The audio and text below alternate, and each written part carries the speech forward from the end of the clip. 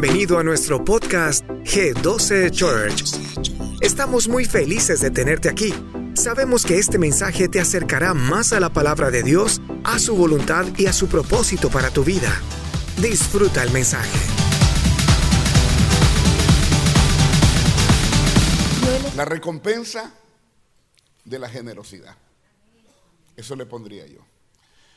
Hay personas que cuando me ven y dicen, hoy y viene el pastor, no va a hablar de dinero, no va a hablar de esto. Bueno, es que cada uno Dios le dio su unción. Y a mí me dio Dios la unción de las finanzas. Para los que no conocen mi testimonio, vengo de extrema pobreza. A tal grado que mi mamá tenía que trabajar y yo de 4 años, mi mamá hacía tortillas y yo me iba a venderlas al mercado. Tenía 4 años. ¿Cuántos conocen los churros? Los chips. Muchas veces yo deseaba comer algo diferente y compraba churros, me los comía con tortilla. Cuando me daba como quería comer carne, llegaba donde la señora que hacía la comida y le decía, ¿me puede vender 10 centavos de arroz con jugo?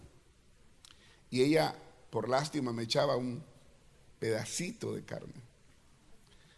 El extremo de pobreza fue tanto que cuando tuvimos que salir de la ciudad para vivir en el volcán de San Salvador, ¿hay salvadoreños acá? ¿Ok? Para vivir en el volcán de San Salvador tuvimos que ir a vivir en un gallinero. Comíamos mi hermano y yo. Hoy que fui a Brasil, la verdad, me tocó mucho, porque Brasil es otro mundo y tiene abundancia. El lugar donde estábamos era una mesa de diferentes platos de comida y después una mesa grande de postres. Para los que somos El Salvador o Centroamérica, por lo general nosotros es así de tortilla, el rimero de tortillas y frijoles, poquito arroz. Pero en el caso mío, solo había un huevo para que comiéramos mi hermano y yo. El huevo no lo podíamos endurar porque se terminaba. Entonces lo tibiábamos para medio mojar la tortilla ahí en el huevo. ¿Quieres que te diga algo? A mí me gustaba el fútbol.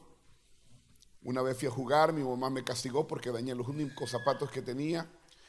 Y de castigo me compró una bota de hule, de caucho, no sé cómo le dicen ustedes. Los pies me empezaron a sudar, me apestaban y a mí el olor a pie no me gustaba. Me duró 1 año los zapatos hasta que los macheteé y los destruí. No sé si tienen la foto, esa era mi condición. No sé, se la voy a pasar a alguien acá en producción que la puedan poner.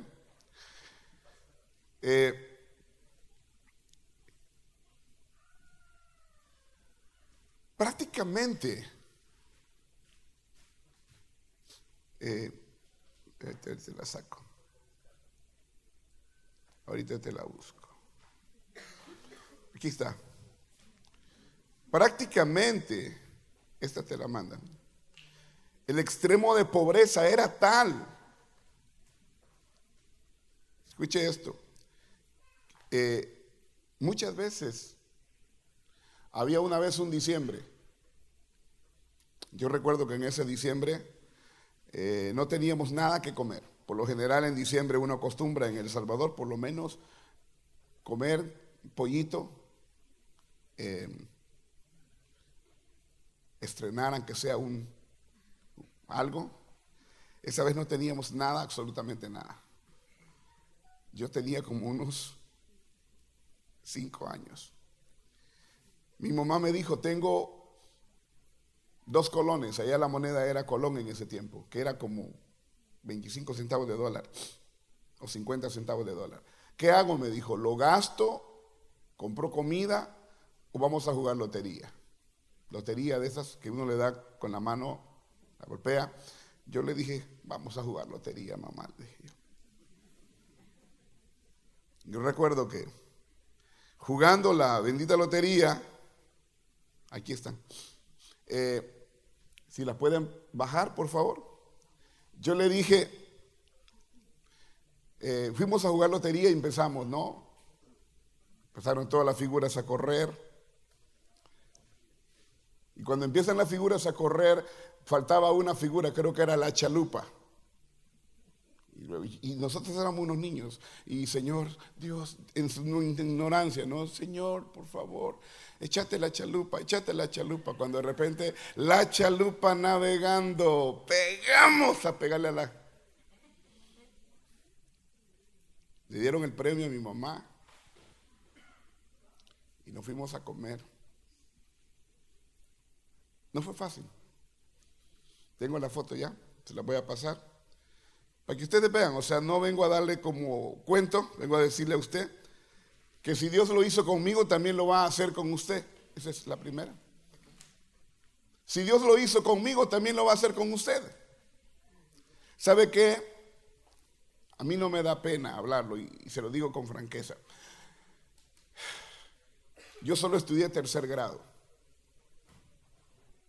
Primero, segundo y tercero. Mi mamá me dijo, tenemos que trabajar. Me salí de la escuela porque ya no había que trabajar. Pero yo no me quería que... ¿Sacaste la otra, la última? Hay otra también. Yo no me quería quedar como wow, allí, ¿no? Entonces, ¿sabe qué hice? Me fui a estudiar en la nocturna. Cuarto, quinto y sexto lo saqué de noche. Pero para eso tenía que trabajar en el día y estudiar de noche. Esa es la historia de donde vengo. Esa era la casa donde yo me crié. Esa casa está literalmente, para los que son de El Salvador, está la carretera que cruza de Santa Tecla a Quesaltepeque. Usted pasa enfrente de esa casa. En esa casa no había agua, no había luz, no había nada. La hicimos con puras láminas viejas. Yo nunca pensé que iba a usar esa casa. Jamás. Pero hoy esa casa se mantiene como que Dios la preservó. El barril está, bueno, yo creo que hasta el guacal está. A la hora de ir al baño había que correr al cafetal porque ahí no hay dónde hacer baño. O sea, la casa está en la calle, exactamente. Algunos dirán, pero pastor, ¿pero por qué usted hizo la casa en la calle? Le voy a explicar. En esas fincas, todos los terrenos son de los dueños de la finca. O sea, no hay terrenos. Quien venda un pedazo de terreno para hacer una casa. Y no hay casas donde uno viva porque las casas que existen son de los colonos de la finca. Nosotros llegamos allí a vivir en un gallinero. Pasamos viviendo años en un gallinero. Luego conseguimos que la ciudad o el alcalde del pueblo nos permitiera hacer la casa en la calle. Nunca tuvimos energía eléctrica. Dicen que una vez, le voy a contar esta historia, a un salvadoreño lo llevaron a que le examinaran los pulmones y le dijeron, uy, tenés esos pulmones negros, y él asustado va. Y le dijo, ¿y por qué te asustas? Le dijo el otro, si todos los salvadoreños del campo los tenemos negros, tanto humo, de tanto candil y humo de leña que nosotros recibimos. Ese fue el estado que yo nací. Cuando yo conozco a Jesús, Dios me da a mí la revelación del dar. Yo comienzo a dar y voy de menos a más. Y ahora en Estados Unidos vivo en las zonas más exclusivas de Nueva Jersey. Quiero que pongan la siguiente casa. Esa es la casa donde yo ahora vivo. ¿Cuántos creen que Dios lo puede hacer en usted? ¿Cuántos creen que Dios lo puede hacer en usted? Levante su mano. ¿Cuántos creen que Dios lo puede hacer en usted? Recuerdo una vez que me invitó el pastor Marco Barrientos a que le compartiera. Bueno, he ido a predicar varias veces. ¿Conocen al pastor Marco Barrientos? Pues me dice, pastor, mándame todo el material que tú tengas. Y yo, ¿y qué le mando? Dije yo lo tengo acá. Me dijo, quiero un taller de finanzas. Un taller de finanzas. Yo dije, un taller de finanzas. ¿Y esto cómo es? Dije yo. Y recuerdo que llamé a Bogotá y le dije, bueno, ayúdenme, ¿qué es eso? Explíquenme. O sea, lo que yo tengo se lo debo a Él. Y es gracias a Él. Yo quiero compartir algo contigo. Quiero compartir contigo el secreto. O sea, quiero compartir contigo la recompensa de la generosidad. De eso quiero hablar contigo en este tiempo que tengo acá. Quiero que vaya conmigo. Vaya conmigo Juan capítulo 12, versículo del 1 al 8. 6 días antes de la Pascua, Jesús fue a Betania, donde estaba Lázaro, el que había estado muerto y a quien había resucitado de los muertos. Digan conmigo Betania. Digan conmigo Lázaro. Hicieron allí una cena. Note acá, hicieron allí una cena. Marta servía y Lázaro era uno de los que estaban sentados a la mesa con él. Diga conmigo, Marta servía y Lázaro era uno de los de la mesa con él. Entonces dice, María tomó 1 libra de perfume de nardo puro. Diga conmigo, 1 libra de perfume de nardo puro. Escuche esto, no sé por qué la Biblia es tan específica y dice 1 libra de perfume de nardo puro. Y dice, y de mucho precio. Repita conmigo, 1 libra de perfume de nardo puro y de mucho precio. O sea, María toma 1 libra de perfume de nardo puro y de mucho precio. ¿Y qué hizo María con ese perfume? Mire lo que hizo. Y dice la Biblia, y ungió los pies de Jesús y los secó con sus cabellos. Lo que María hizo fue un acto de amor, un acto de agradecimiento. Cuando en nosotros hay gratitud, no nos cuesta ser generosos. La generosidad es el producto del agradecimiento que hay en nuestro corazón. La generosidad no le damos a Dios para que nos dé más, no le damos a Dios para hacer un cambio o intercambio con Él, aunque eso es obvio, porque todo lo que el hombre sembrare, eso también segará. Pero la generosidad es el producto de nuestro amor hacia Él. El amor es una expresión. El amor se manifiesta, el amor se expresa. Hay personas que dicen, hoy viene el pastor David, hoy no voy a llevar al invitado porque le va a hablar de dinero. Está mal, porque al nuevo hay que enseñarle a que sea generoso con Dios, generoso con su tiempo, generoso con sus recursos, generoso con su vida, porque eso es lo que va a traer la bendición de Dios a su casa. Miren lo que dice la Biblia. Denle un aplauso fuerte al Señor.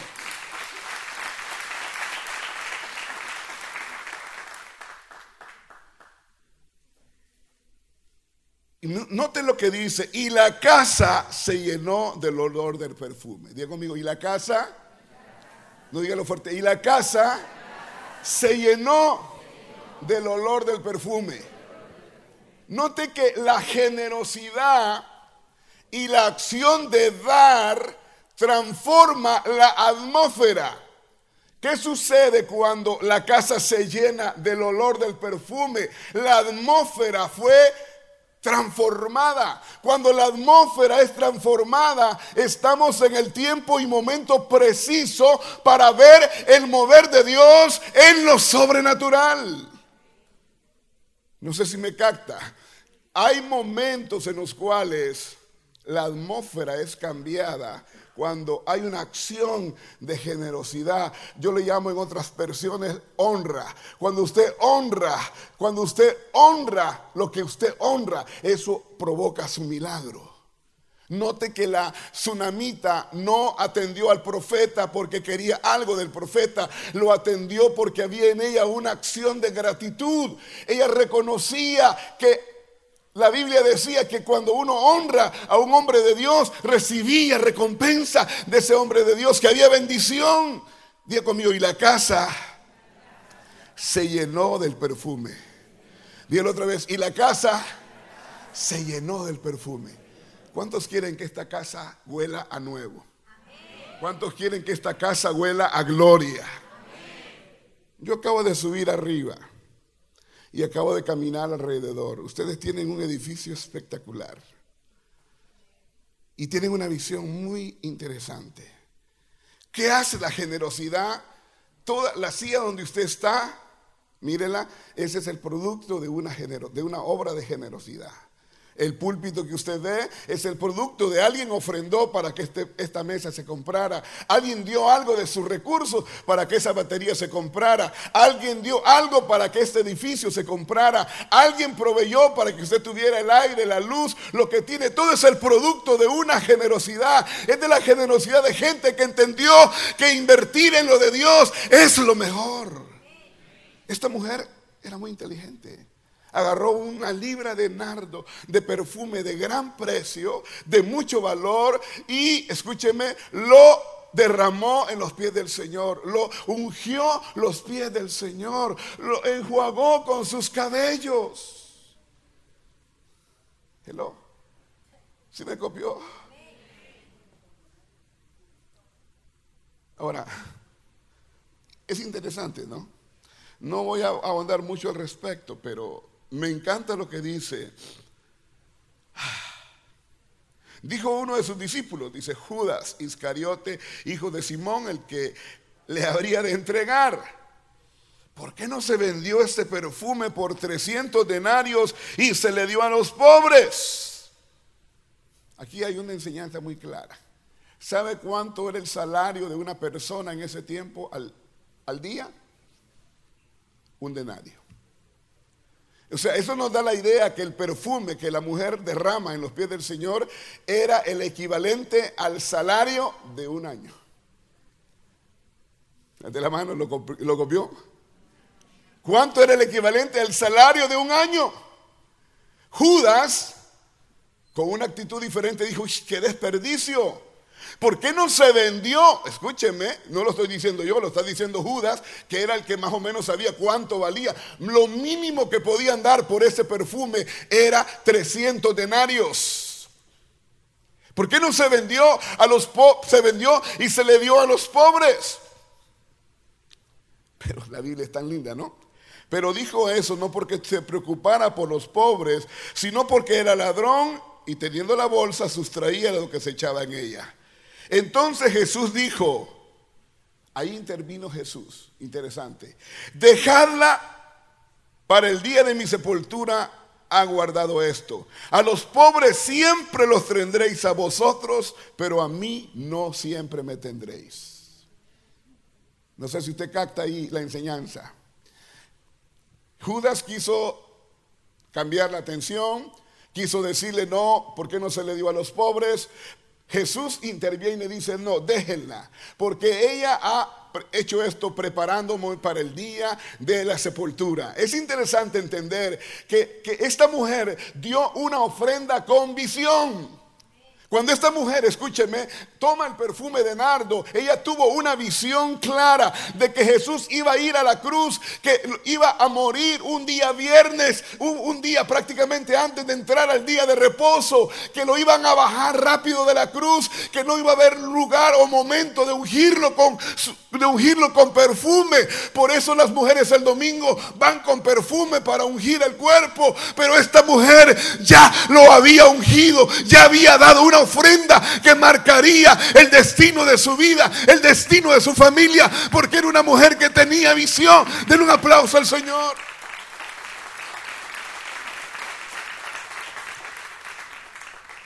Wow, interesante.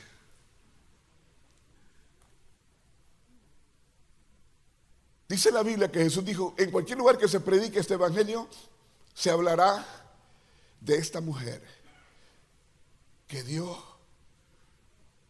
esta ofrenda. ¿Cuántos han oído hablar de Salomón? No, levante la mano. ¿Cuántos han oído hablar de Salomón? Pues le impresionará lo que le voy a compartir acerca de Salomón.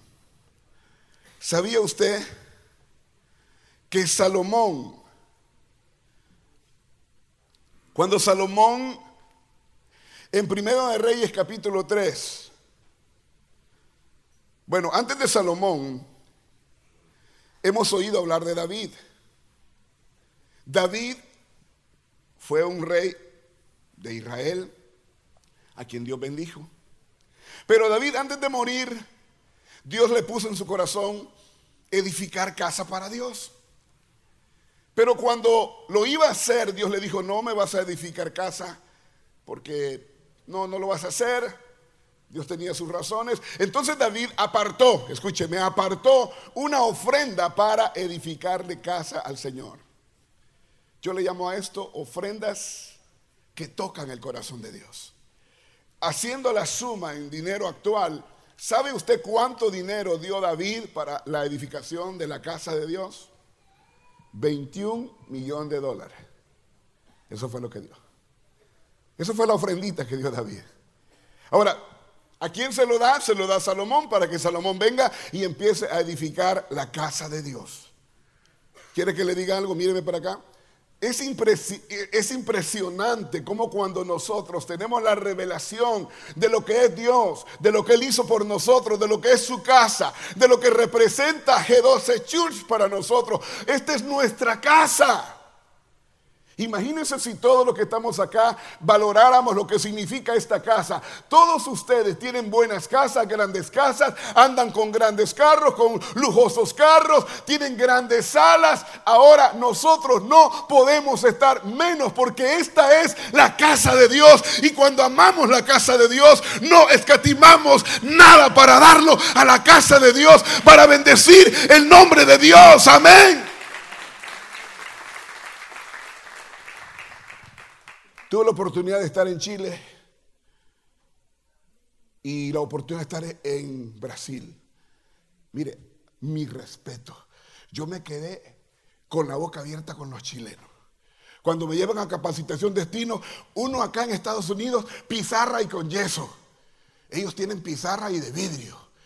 Yo dije, trágame tierra. Cuando vaya Rafael a Nueva Jersey, al edificio de capacitación destino no lo llevo. Le voy a decir que está en remodelación. ¿Sí me copia?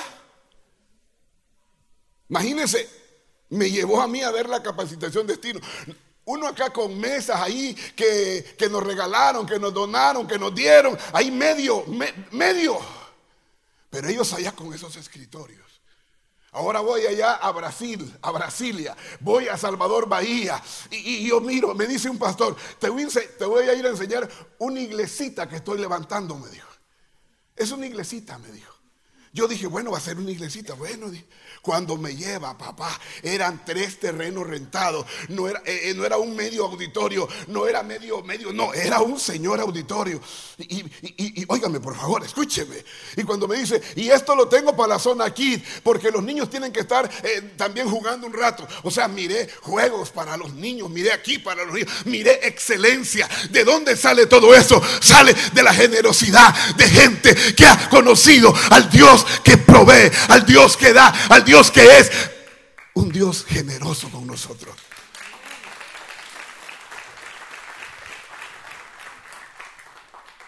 Mientras que nosotros vamos, no, tráigame 10 sillas, no, ahora tráigame otras 10.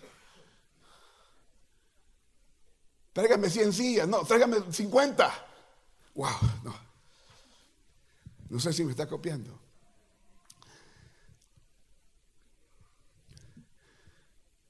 Me impactó lo de Salomón. Y le voy a decir por qué. Mira la actitud de Salomón. Cuando Salomón es ungido rey, Salomón se hizo famoso en el mundo entero. ¿Por qué? Por su sabiduría. ¿Se acuerda cómo Salomón recibió esa sabiduría? Cuando Dios le dijo, ¿qué quieres que te dé? Y Salomón le dijo, Señor, dame sabiduría para guiar a este pueblo. Eso fue lo que le pidió Salomón. Entonces Dios le dijo, no te voy a dar sabiduría, también te voy a dar riquezas.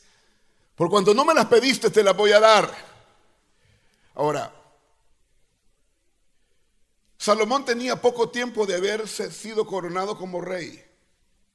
Y de acuerdo a la tradición, se suponía, escúcheme, que Salomón tenía que hacer una ofrenda al Señor.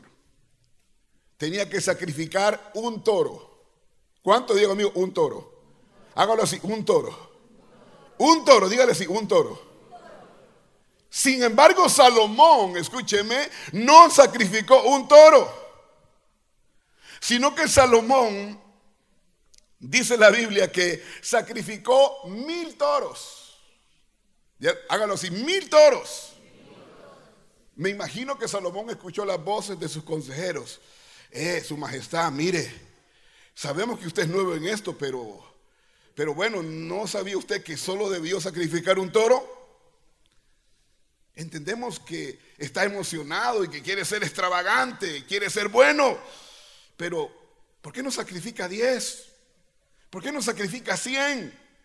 Siempre hay gente que va a tratar de frenarte y te va a decir: un momento, usted está nuevito, no de todo, mejor, no del diezmo completo, del 5%, del 2%, no, tranquilo, no de dinero todavía, espérese que esté seguro de su salvación y después usted da. Esa es la voz del enemigo que no quiere que tú avances en el área de tus finanzas. Salomón, escúchame, me imagino que le dijeron, pero a lo mejor de 50. Piénselo, Salomón. Nos vamos a pasar aquí, te dijeron, toda la noche, sacrificando 1000 toros. Imagínense, vamos a amanecer. Y Salomón dijo: no, Dios ha propuesto en mi corazón sacrificar 1000 toros y 1000 toros voy a sacrificar. El día de ayer y antier yo les enseñé acerca de los principios. Todo cristiano tiene que entender que cuando usted le es fiel a Dios con sus diezmos, Él no se queda con nada. Los diezmos son del Señor, eso es de Dios. Pero todo cristiano tiene que entender que no solo el diezmo es de Dios, también para desatar las bendiciones de Dios sobre nosotros tenemos que ser generosos. Esa casa final que usted vio es el producto de un pacto. Dios me habla a mí en el 2009 y me dice: quiero guardarte de la crisis que viene, quiero que me des un pacto. Yo di un pacto y 3 meses después apareció esa casa. 3 meses después la estoy comprando. Ese hombre que nació en esa casa humilde, estudió 3er grado y vivió en esa extrema pobreza, un día Dios le habló. ¿Y qué le dijo Dios? Te quiero dar la revelación del dar. Yo le dije: ¿qué quieres que haga? Ves a esa señora sentada, dale lo que tienes en tu bolsa a ella. Y yo lo hice. Y ahí empecé a ir de menos a más. Dios quiere sacarte de la pobreza, quiere sacarte de la escasez, pero quiere marcar tu vida de una manera sobrenatural. Muchos dirán: pero pastor, Dios mira entonces la cantidad. No, Dios no mira solo la cantidad, mira la acción de tu corazón. Por ejemplo, la viuda en la iglesia, ella tenía solamente 2 moneditas, 2 blancas. 2 blancas eran como 2 centavos. Era todo lo que tenía.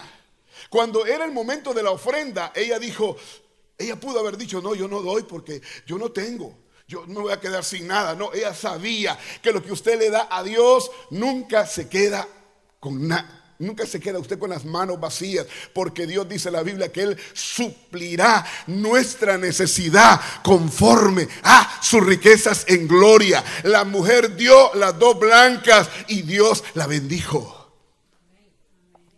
Mientras que otros daban de lo que les sobraba, ella dio de lo único que tenía. Wow. Yo me pongo a pensar, ¿qué hizo a esta mujer viuda dar esas 2 blancas? Un acto de amor. Usted no da a donde usted no ama. Usted no da a donde no está su corazón. Hay personas que están acá en la Florida, pero están pensando: no, yo creo que el otro año me voy. Mira, hay gente que pasa todo el tiempo haciendo maletas que se va. Y yo les digo y les canto: estás que te vas, que te vas, que te vas, que te vas. Y no te has ido. Y yo esperando. No, ya vamos a seguir cantando. Hay gente que dice: no, es que yo el otro año me voy. Pues no importa si te vas el otro año, mientras estés acá, sigue sembrando, porque Dios nunca se va a quedar con nada. Él te va a seguir bendiciendo y añadiendo y dando y proveyendo y trayendo bendiciones sobre tu economía, sobre tus finanzas.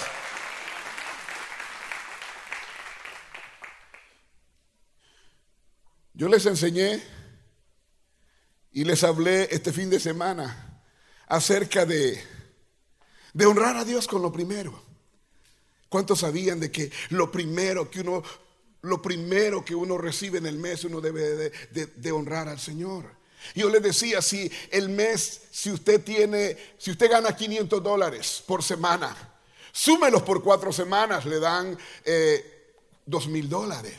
Divídalos en 20 días, le va a dar $100. Yo asumo y les decía, eso sería su primicia. Cuando usted le da a Dios lo primero, cuando usted le da a Dios lo mejor, usted recibe lo mejor de Dios. Dice la palabra del Señor que cuando el profeta llega a la casa de la viuda de Sarepta, la mujer no tenía nada. Lo que tenía era un poquito de harina y un poquito de aceite. El profeta le pide pan y la mujer viene y le dice, no tengo pan cocido. El profeta le dice, ve y haz como has dicho, pero dame a mí primero, porque el Señor ha dicho así: el aceite no se terminará, la harina no escaseará. Cuando tú le das a Dios el primer lugar en tu vida, en tu casa, Dios va a aumentar tu fuerza, va a aumentar tu finanza, va a aumentar tu recurso y no vas a tener falta de ningún bien. ¿Cuántos lo creen en esta mañana? Muchas gracias por sintonizarte con nosotros. Antes de irte, asegúrate de hacer clic en el botón de seguir para que nunca te pierdas todo lo nuevo. Nos encantaría conectarnos contigo. Puedes seguirnos en Instagram, @G12Church, y compartir con nosotros cómo te ha impactado este mensaje. Hasta la próxima.